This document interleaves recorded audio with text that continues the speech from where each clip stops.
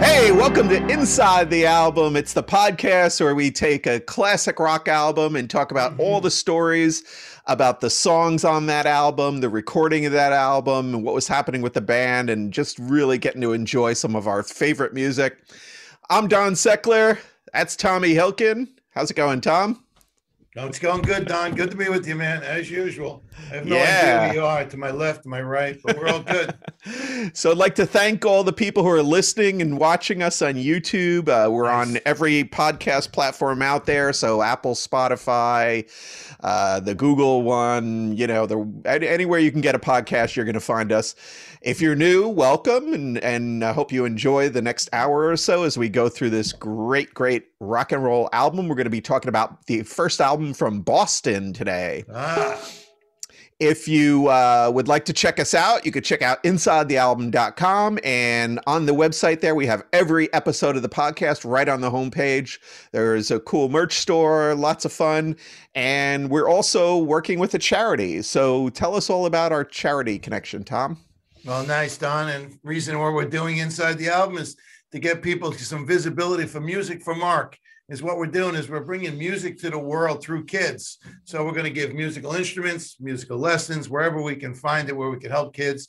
You know, you and I love music so much. It's been a big part of our lives, and we want to see it continue with kids getting musical instruments and bringing real music to the world.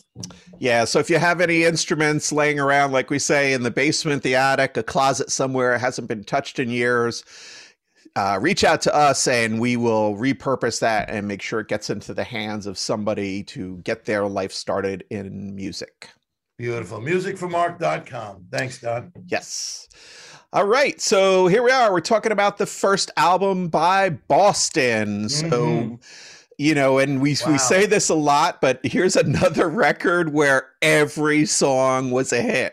Yeah. Okay. It's not a long record. It's got 8 songs listed. There's actually 9 songs because number 3, Foreplay Long Time, is actually put together into one song. But it's a super, super interesting story. So we're going to talk about the band a little bit and who's in the band. But the driving force behind this band is Tom Scholz. So Tom is the main guy in the band and really played most of the instruments on the record. So he plays the guitar, he's doing acoustic guitars, electric guitars, he's doing the keyboards, bass. The drums are the only thing that he really was not involved with. We had Brad Delp, who was the singer in the band, and also plays a little bit of acoustic guitar. You've got Sib Hashian, I think it is. I'm not sure of the pronunciation, but he plays drums on all of the tracks except one, which is Rock and Roll Band. Then you have Jim Maseda, Jim Masdia. Is it Masdia? I guess it is. Yeah.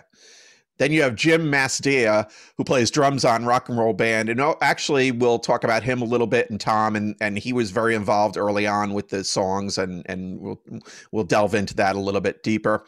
And then there's a couple of other musicians. You've got Barry Goudreau, who's played some guitar, and also Frank Sheehan, who played bass on a couple of the songs.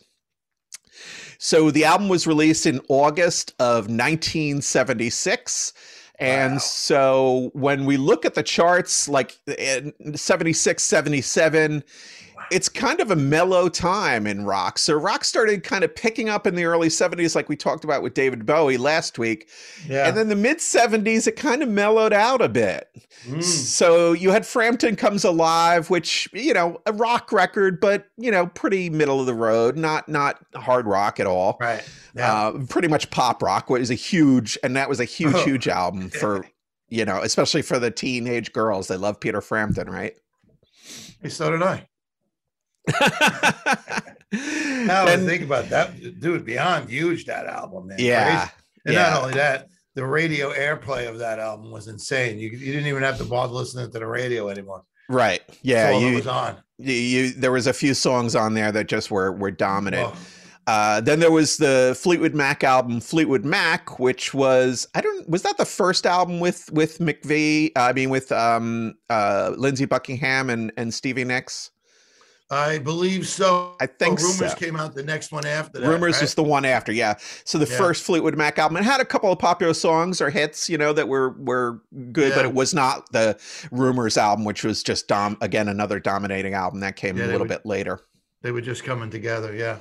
And then also very popular at the time was The Dreamweaver by Gary White. Gary Wright. Yeah. Oh, Yeah. sure. Come on. So, Wow. if you've never heard Dreamweaver, the song, just Google it or, on YouTube and listen to it. It's so schmaltzy and awful. Come on, dude, but it's in your head and you're going. It is. I can't stop hearing it now. Weaver. Yeah. So the landscape was, from a rock perspective, it was pretty sucky at the time. It wasn't a really groundbreaking time for a lot of bands. So this record came out and just sold extremely well right out of the gate. Broke sales records. It became the best-selling debut album in the USA at the time. Ended up selling 25 million records worldwide. That's an album. And one of the things, beyond all the success on the charts and everything, one of the things that Boston is kind of attributed with is the kind of this wave of produced rock sound. So this album has a much different sound than anything else that was out at the time. So it's a little hard to, like, in retrospect, to go back and listen to it, and you listen to it and you go, oh, it sounds okay, it sounds pretty good. But for the time, it was so highly produced and the sound was so precise. That's like for lack of a better word. It was this combination of studio technology and the concept that they had of making a big record with really crystal clear sound. And, so that whole produced sound, for lack of a better word, was really kind of groundbreaking. It was as close to technically perfect as you could get. Yeah, so it was a lot less about, hey, bang this out and, we're the Ramones and, boom, boom, boom, boom. And it was a lot more about, it was thought out. And the goal, Tom Scholz's goal, was to make like this great sounding record. And so we're going to get into his history and you'll understand a little bit more about that why as we talk about that. Awesome. Tom Scholz had studied classical piano in his childhood. And then he got involved in the music scene in Boston in the late 60s. So he started to write and he started to create demos in his apartment, basement apartment that he had in Boston with Brad Delp, the singer.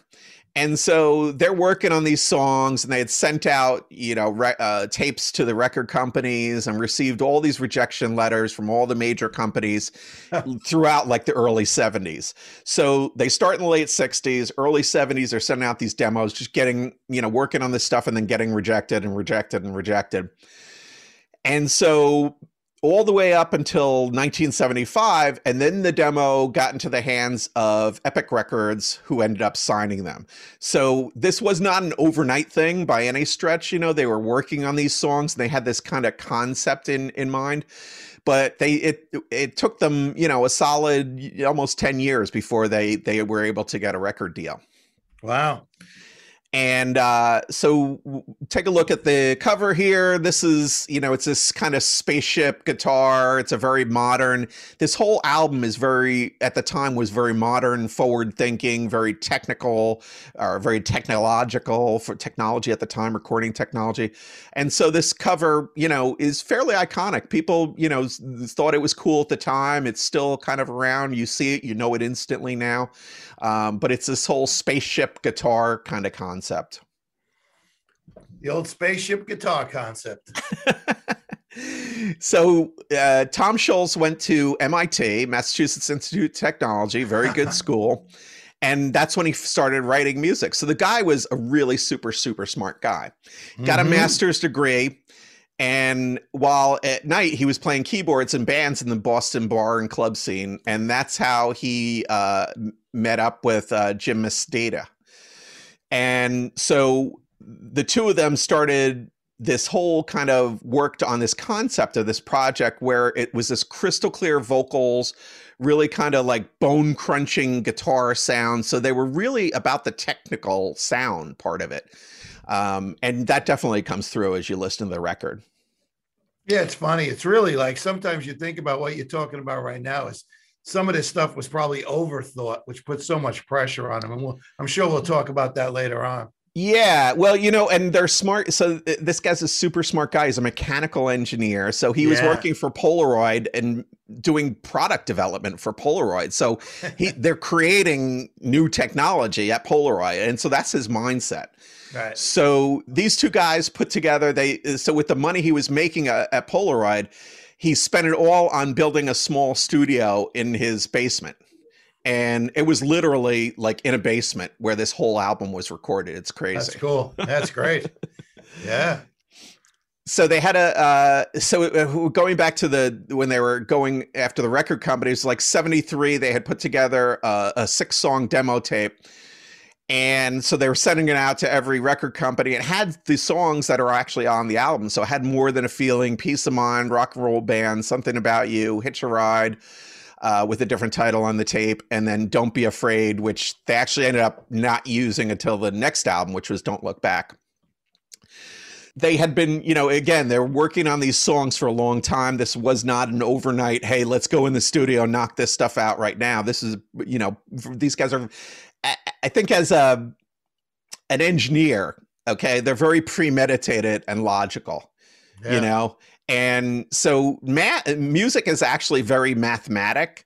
And so people who play music and have high levels of skill, especially in more complicated music, generally have that math ability as well. That's a fairly common thing. So there was a lot of thought that went behind this. It wasn't like we've heard where they said, okay, let's just bang out a few songs and magic happened. But interesting, you said they had to submit 6 songs in today's world, right?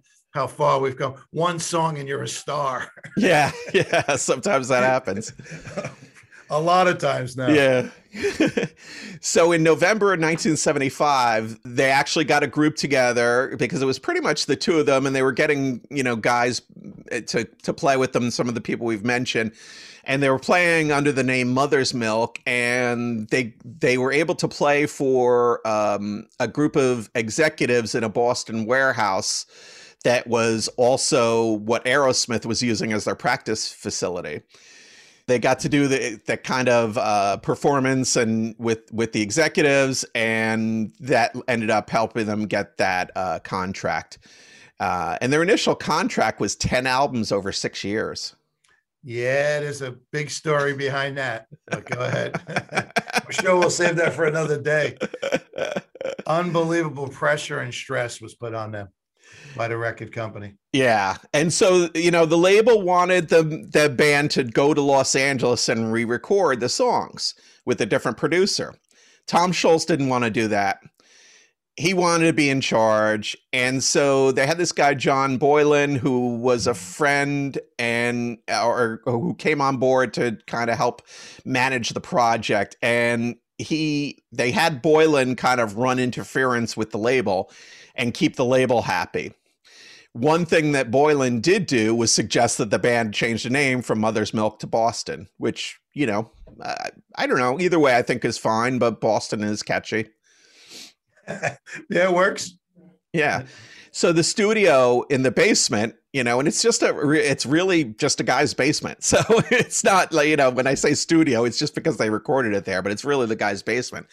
It was so small, they had to move stuff out of the room to set up the drums. I could just imagine the sound, though. I would have loved to have been there. Yeah, crazy, right? Oh, yeah. Interesting thing, too. So when Boylan was working with them, he arranged for Delp, the singer, to have a custom-made Taylor acoustic guitar for thousands of dollars, and they charged that to the album budget. Tom Scholz recorded More Than a Feeling with a $100 Yamaha acoustic guitar. There you go. And, so there is a big difference between expensive guitars and inexpensive guitars. But it just goes to show you that you can make music sound great with almost any instrument. You know, it's more about the playing and the production and all those sort of things. Yeah, once it's produced, you can do just about anything with it.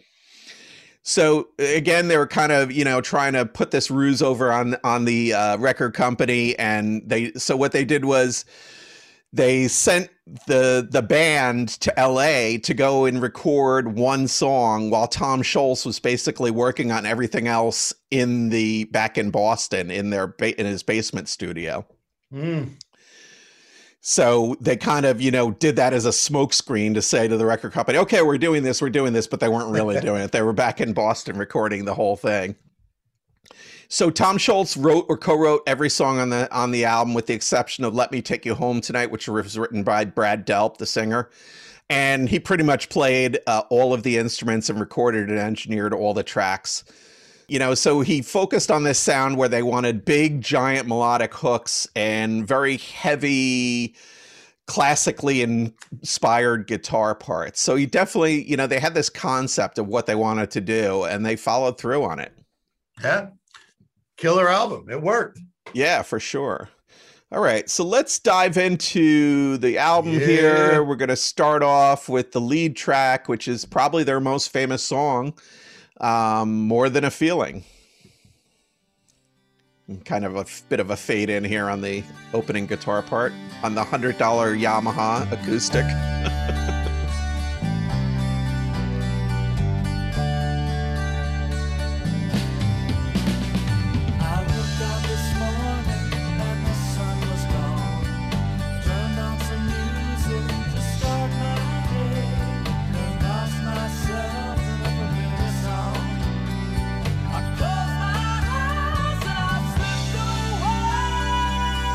Damn. Yeah.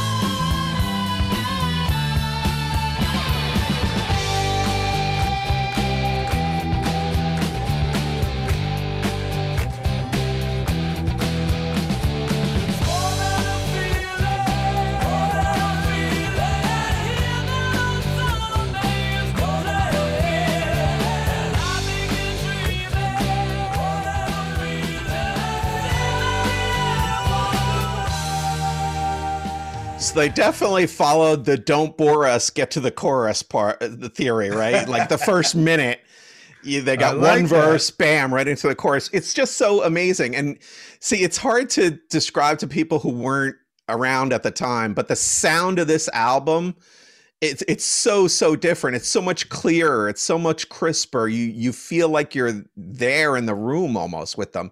And that wasn't something that was easy to achieve. And most bands hadn't done that in the past. This is amazing. But man, you were just so prolific. Don't bore us. Get to the chorus. You never heard that before? I just got educated. Look at that. Was beautiful. Nice. Or forget the shit, get to the hits. That's our album. Yeah.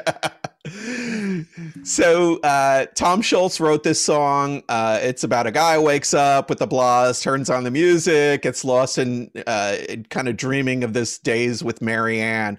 So he said that it was written about a fantasy event, but it's one that almost everybody can identify with. Somebody like of losing somebody that was important to them, and the music taking them back to that time. Yeah. But it turns out that Marianne was a real person. So Tom said she was his older first cousin, who I had a crush on when I was 10. And I ran into her many, many years later, and she was annoyed at me for mentioning that she was my older cousin. Yeah, that's not, especially in the Northeast. So that's interesting that, it was a little bit of a kid crush that he had. Yeah. You know what's great about this? We're sitting here, and, you and I, we always talk music. We just love it so much. But you think about what a great voice and that riff can just do. We always talk about that. It's those two things. Right? Yeah. It's that the voices, Brad Delp's voice is amazing. Oh, and then the riff comes in. And that guitar riff. Yeah. It's just crazy good. Iconic. Yeah. Iconic. Legendary for sure. So Scholz definitely worked on this. He worked on this song for over 5 years. So again, this is not stuff that came together quickly. 5 years. But again, this guy's an engineer, you know, he goes through a process. He's got steps. He's doing things in order. He's sticking with it. He's continuing to work it until he solves the problem and gets what he wants to get. It's a total engineer mindset, right? Yeah, that drives you a little crazy. You know what? Done is better than perfect. I truly believe that, especially when it comes to music. Yeah, I agree with you for the most part. But this is just, this one, I think it paid off. It definitely was there. And this is his creative process. Who are we to say? Don't get Well, exactly. That's the other side of it, is that everybody's has a different process. Yeah, but 5 years is a long time. It is a long time. So he was also inspired by Walk Away Renee. So that heart-tugging mood, of Walk Away Renee by the Left Banks. That's kind of what he used as an inspiration for this song. That's a great song. Yeah. And the Four Tops sang that as well. Just exactly. I'm a fountain of knowledge, Don. So on this track, Sib Hashian played the drums, but Tom Schultz played every other instrument on the track. And there's a lot of stuff on these songs. So it's not just a guitar and drums and bass. There's keyboards, there's some horns in there and stuff. So, there's a lot going on, but he was able to play all of these different instruments. I would like to have a conversation with Tom Schultz. See, he took a leave of absence from Polaroid to complete the album, but when he went back to work after it was released, and disco was big, so he wasn't sure that a rock record would get an audience. Wow! So he was very excited when coworkers would then call him and say, "Hey, I just heard More Than a Feeling on the radio," and he said after it happened a few times, he was confident enough to quit his job. Oh, good for him. I take a leave of absence. Yeah. I ain't losing my paycheck.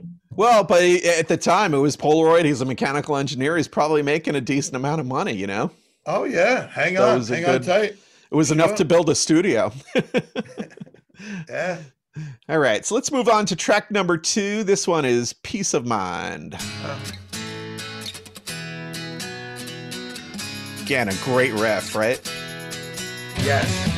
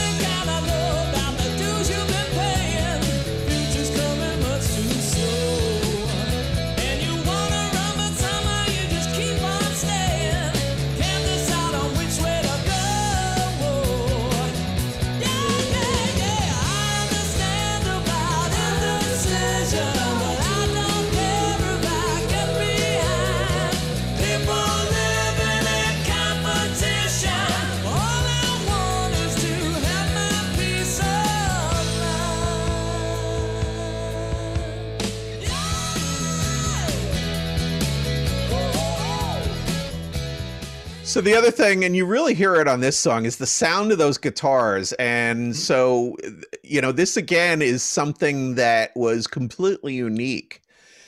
The stuff that he was doing in his basement was kind of groundbreaking. And a lot of what he's known for now is that technology that he used in these effects and things to get these kind of sounds that nobody had really gotten before.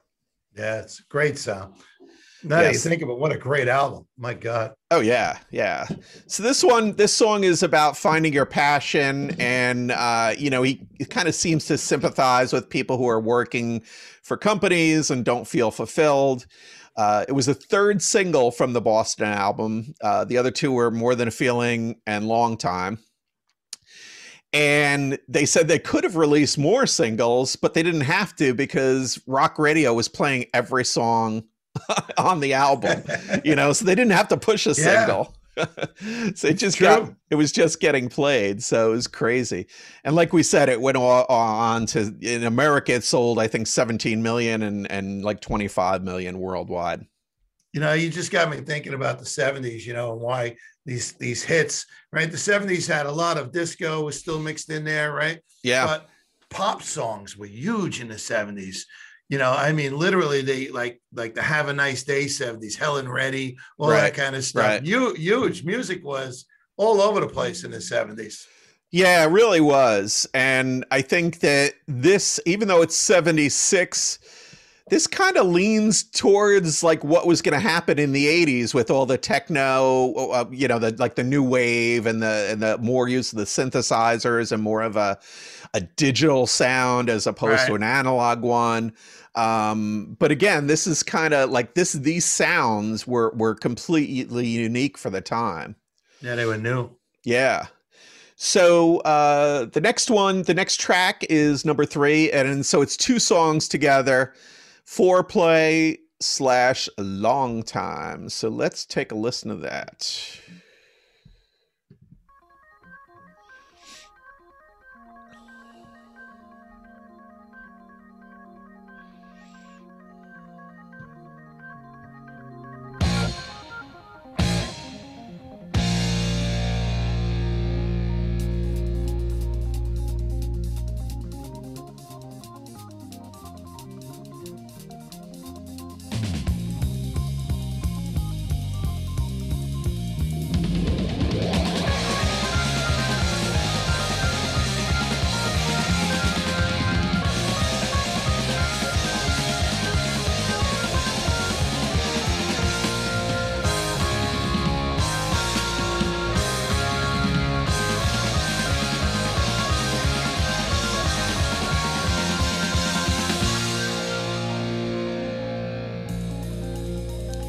So I just want to pause us here for a second, and then I'm going to jump ahead to the next section.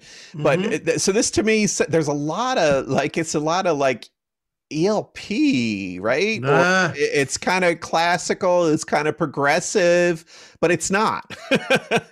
I just wrote it down. You know, I wrote down ELP and Yes. Yeah. That's who I was seeing back in the day then, you know what I mean? So, yeah, exactly. And those were, you know, 72, 73, 74. That's what there was a lot of that progressive music.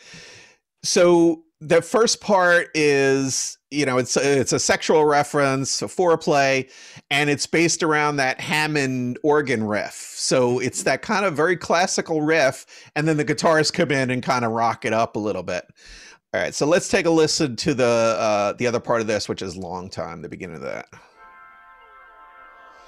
This comes in around 2:10 or so. I'm holding on. Keep holding. It's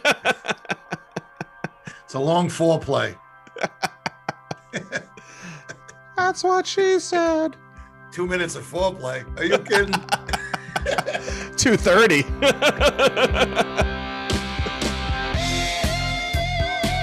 Now here we're back to the Boston rock with that, always with the solo at the beginning, right? The opening riff is that lead riff. Great riff.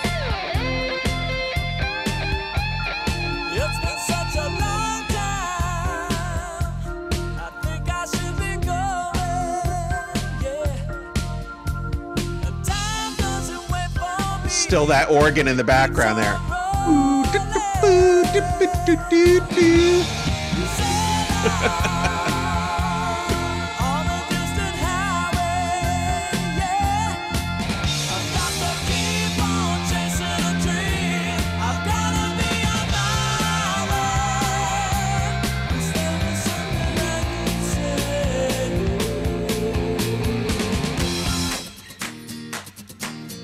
Just another great riff, right? Awesome. Well, I'm taking my time, I'm just moving on. You'll forget about me after I've been gone. And I take what I find, I don't want no more. It's just outside of your front door. Ah, yeah. It's been such a long time. It's been such a long time. So again, a great, amazing riffs. And, you know, a lot of times with the more progressive artists, the riffs aren't as strong. You know what I mean? Like this is still a rock riff, you know, it's still that rock guitar riff, which sometimes gets lost in like a Yes or ELP type of King Crimson type of music. But this whole thing runs about 7:47, and Long Time was issued as a separate single that only ran 3 minutes and 3 seconds. So perfect for radio. And, you know, so that's why they chopped that off and released it as a separate single. Yeah. You know, what's interesting. Now you got me thinking about it. If you sit back and listen to this, you can hear the creativity in the studio. Like it's truly studio music. Even the guitar riffs, they're great, but they just seem a little not like so natural riffs. Right. Like, they're more thought out, more planned rather than just, hey, this is what hit me. So it's very methodical. Yeah. This whole record is very methodical. You just got me thinking about it. As I listen to those riffs and the music, it's like, it's scientifically put together to be a great song. It's kind of interesting. It's a great way to look at it. Yeah. And that's, again, back to that engineer brain, right? So it's very organized. It's very logical. It's very structured. It's very do A, get B, do, you know, A, B, C, D. It's always steps. It's organized. I like how you just say, do I know? Look who you're talking to. No, I don't know. No, you don't know at all. It's structured and organized. So Foreplay was actually the first song that Tom wrote for Boston. So he wrote it in 1969 when he was studying at MIT and recorded it in 71. Oh, there you go. With Jim Mastia. And they recorded it in Jim's basement. And over the next few years, Schultz made various different demo recordings of this song. And, you know, so it evolved over time a little bit, but it was something that he had around for a long time. Well, that's where the influence, now that you look at it's the way back then, now you can see the ELP, the S, you know, I don't know what kind of music you listen to, but obviously you must have heard some of it.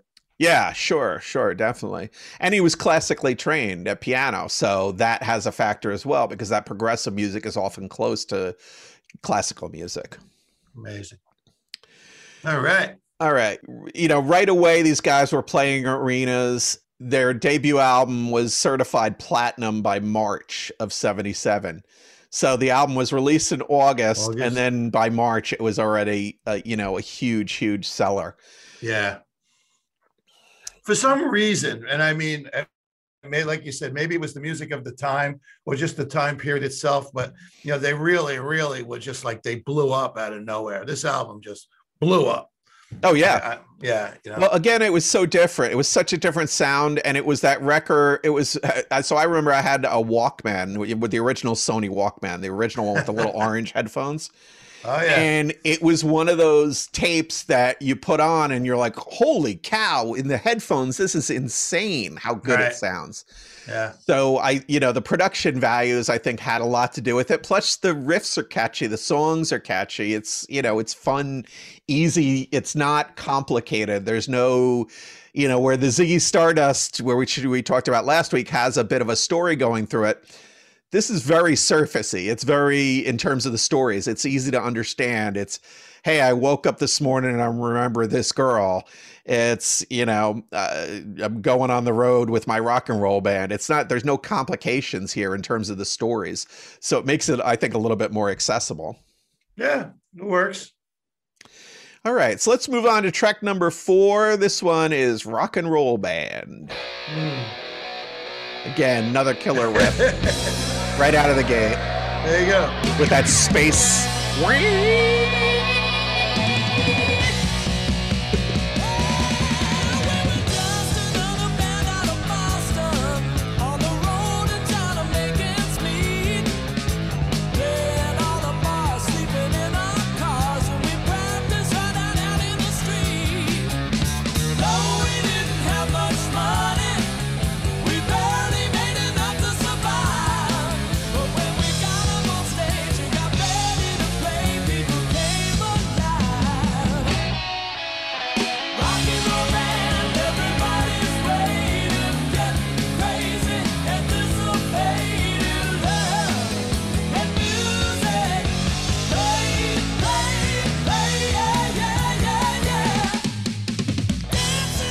So you know what I hear in this? I hear Aerosmith.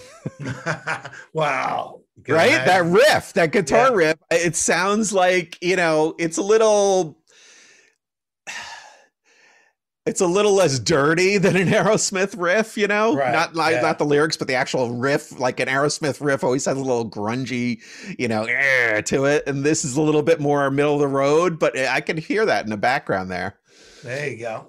Well, you know what we always talk about, who influences who, right? Yeah. If you're in Boston, chances are you know about Aerosmith. Right, exactly. And, Yeah. so this song tells the story of a Boston band, a rock band playing their dues, busking, sleeping in cars, playing the bar circuit. Eventually they get a big break with a record company guy and signs them a new deal. But it's the exact opposite story of the band, which is basically Tom Schultz in his basement recording this stuff. So a lot of people assume that it was the story of the band Boston because the lyrics are in first person and they're singing about being from Boston. Right. That's not the case at all. Oh, see, I would have thought it was about them. Yeah. So interesting, but good, great song. So let's move on. We're going to hit song number 5. And this one is Smokin'. Hey, guitar riff. Yeah.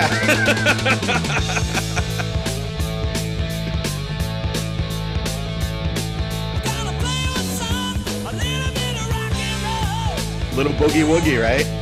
Oh, yeah. The band's gonna take control, yeah. We're getting out today.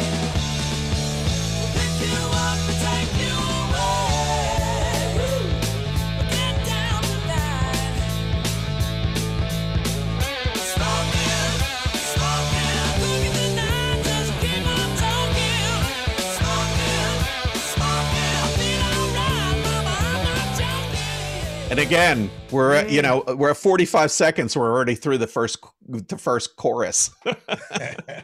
So these guys, they're not wasting any time. They're getting right to the meat of the song. Yeah. But They again, made songs. Yep. great riff. And, a song is about having a good time, listening to music. Some people interpreted it as being about pot because it's lines like keep on token. The song is also 4 minutes and 20 seconds long, which is the 420 thing is a pot smoking thing. Ah. So how do you know that? I researched this Good boy. on the internet. That's the answer I was looking for. So I don't know if that's their intention. It was the mid 70s. Everybody smoked weed. Who knows? But all in all, great song. And these are great driving songs, right? These are great songs to have on your car. You got the windows open. It's a spring day and you're cranking down the highway. Just so much fun. So I don't know which song came out first, to tell you the truth. I'm just here to hang out with you. But Flirting with Disaster, another great song with a great guitar riff. And this song reminds me a lot of Flirting with Disaster. Similar, right? Yeah, similar kind of riff to it. Yeah, I definitely feel that.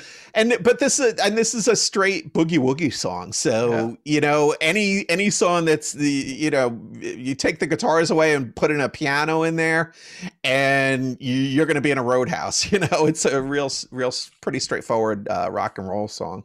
So true. It was the song was originally called "Shakin'."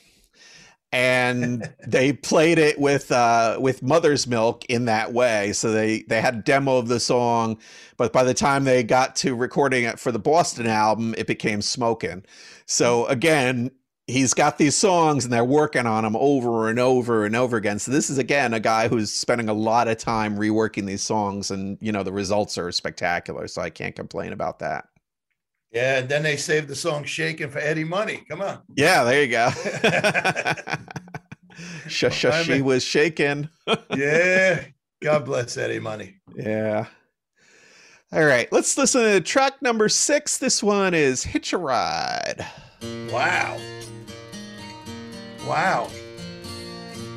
See that clarity. You didn't hear clarity like this before this record, these sounds. New York City, smoke like water runs inside. Still out of a tree. every living thing that's died. Gonna hit you right, head for the other side. Leave it all behind, never change my mind. Gonna sail away, sunlight's another day. Freedom on my mind, carry me away for the last time. Oh yeah.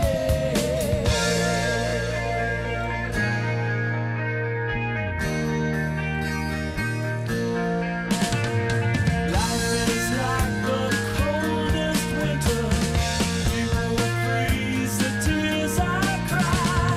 What the hell our minds are into? I've got to crack this ice and fly.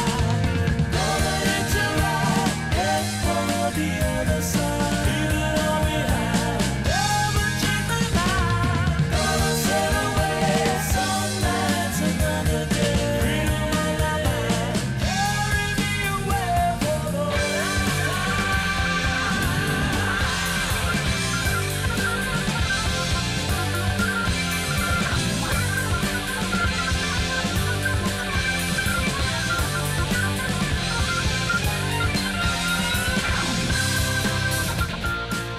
So even on this kind of more mellow song, they still get into that, that solo part with the riff again. They originally titled this song San Francisco Day. And again, Tom Scholz played it in different variations throughout the years, and then eventually reworked it into Hitch a Ride for the Boston album. Yeah. So I'm going to take you back to 1977, right? And I'm thinking about it now. I couldn't categorize this, right? I'm trying to think about it when I'm listening to this music. I can tell you where I was at and why. Boston just wasn't a part of my music. This whole, Aerosmith, yes, right. But during this time, this was my senior year in high school. You had Queen rocking it at that time, right? Black Sabbath still rocking it. Ted Nugent took over my life back in those days, so I can see how this is. Where would you categorize Boston, as in the rock and roll scheme of things, right? It's pretty middle of the road. It was, anytime you get something that's that popular, it's way more accessible and broad. So, like you say, like when we talk about like Ramones and stuff, the Ramones were hugely popular, but for a small number of people. The Ramones never made any money really touring. I mean, they made some money in Europe, but here, I mean, the Ramones played at small clubs. They never played even theaters or anything. Dude, at the peak, I was seeing them down the shore. Yeah, right. You used to see the Ramones at bars. I think they even played I think the Ramones even played the Wayne Firehouse at one point, like when they were, stuff like that. So when you get into, I think my point is that like sometimes the best music isn't understood by everybody. It's not as accessible to everybody, and this stuff was super accessible. I think the thing is, it's a mix of rock, so there's a bit of an edge to it, but it's not like Black Sabbath. So where, so it's not scary to people. And we talked about this with Bowie. So the whole androgyny, it's the gay thing, the straight thing, the space alien, there's all this weird stuff, and people are afraid of that at first. And so this is very middle of the road, but I love it. I mean, it's still a great record. The music's great, and I guess the phrase that would fit it best is like catchy, and that's super catchy. Yeah. And the combination, and that's what helps it so much, is that it is catchy. The riffs are catchy, they're quick, they're to the point. The solos are very melodic. They don't wander off into Never Never Land. They stick along the melody line.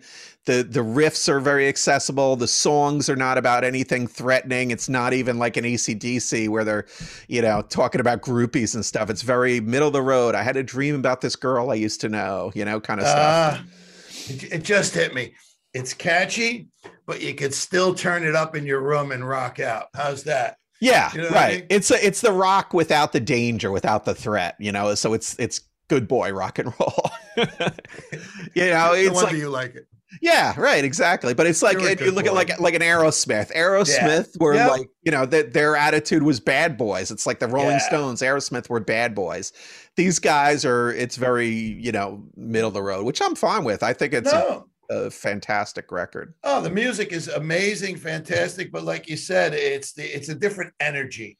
You're bringing a different energy than Aerosmith or a Ted Nugent. Sure. Look at so you can see where I was at. I just mentioned Ted Nugent, Black Sabbath, and Aerosmith. There's a lot of stuff going on. Right, and that's all stuff that scared your parents. Boston didn't scare them so much. How do you like this, mommy? Yeah. All right. So let's listen to track number 7. This is Something About You. They like these kind of fade in type beginnings. Yeah.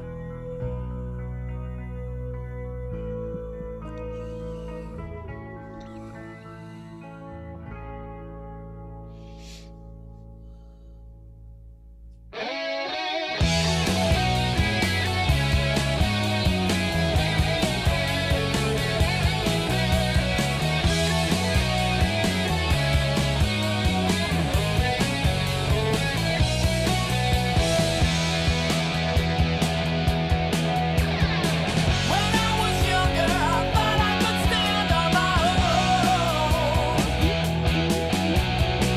It wasn't easy. I stood like a man made of stone. Yeah. But there was something about you. Brought a change over me. It started to show. Got this feeling inside. Got to have you. Ain't gonna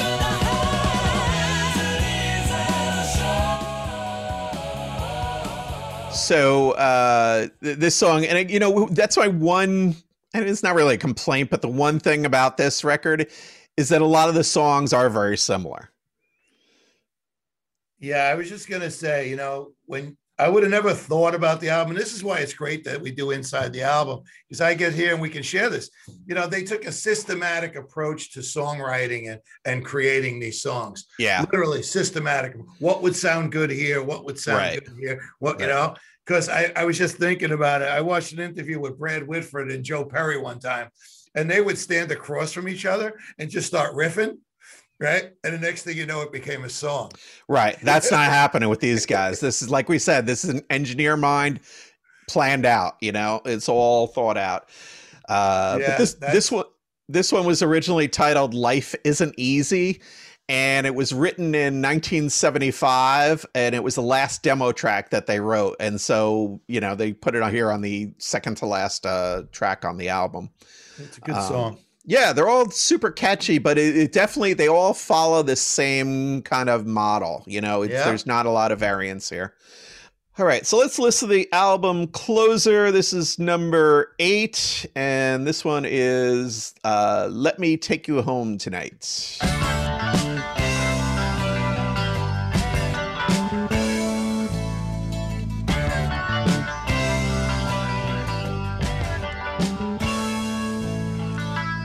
Now I'm not like this. I'm really kinda shy. But I get this feeling whenever you walk by. I don't wanna down you. I wanna make you high. If you could see your way to me, come on and let me try. Let me take you home tonight.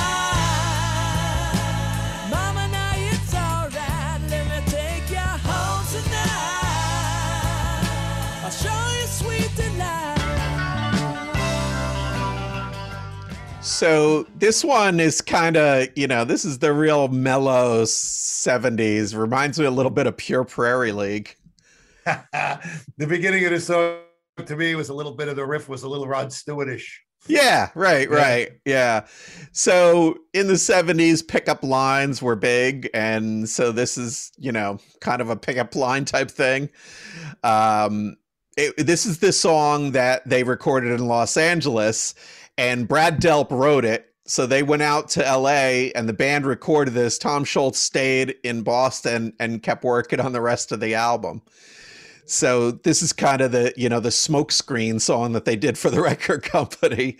And, you know, they put it here on the end of the record. And to me, this one it's okay, but it's not my favorite song on the album.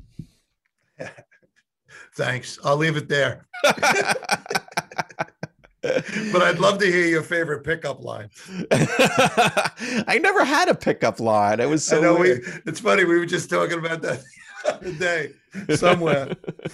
Yeah, me neither. Too funny. Could you help me find my way to my car? Was that your pickup line? Yeah. Could you take my keys, please? So that's Boston by Boston. Hey. Hope you enjoyed it. Next week, we are going to do the first record from the Pretenders. So that'll be a little bit different than this one. Yeah, let me tell you, I look forward to that, man. Yeah, that's one of my all-time favorite albums, and so good. And you know, it was one of those great albums that kind of brought punk out into the mainstream almost, you know, not quite all the way, but yeah, a lot of great stories behind that album. I look forward to sharing them and talking about it. All right.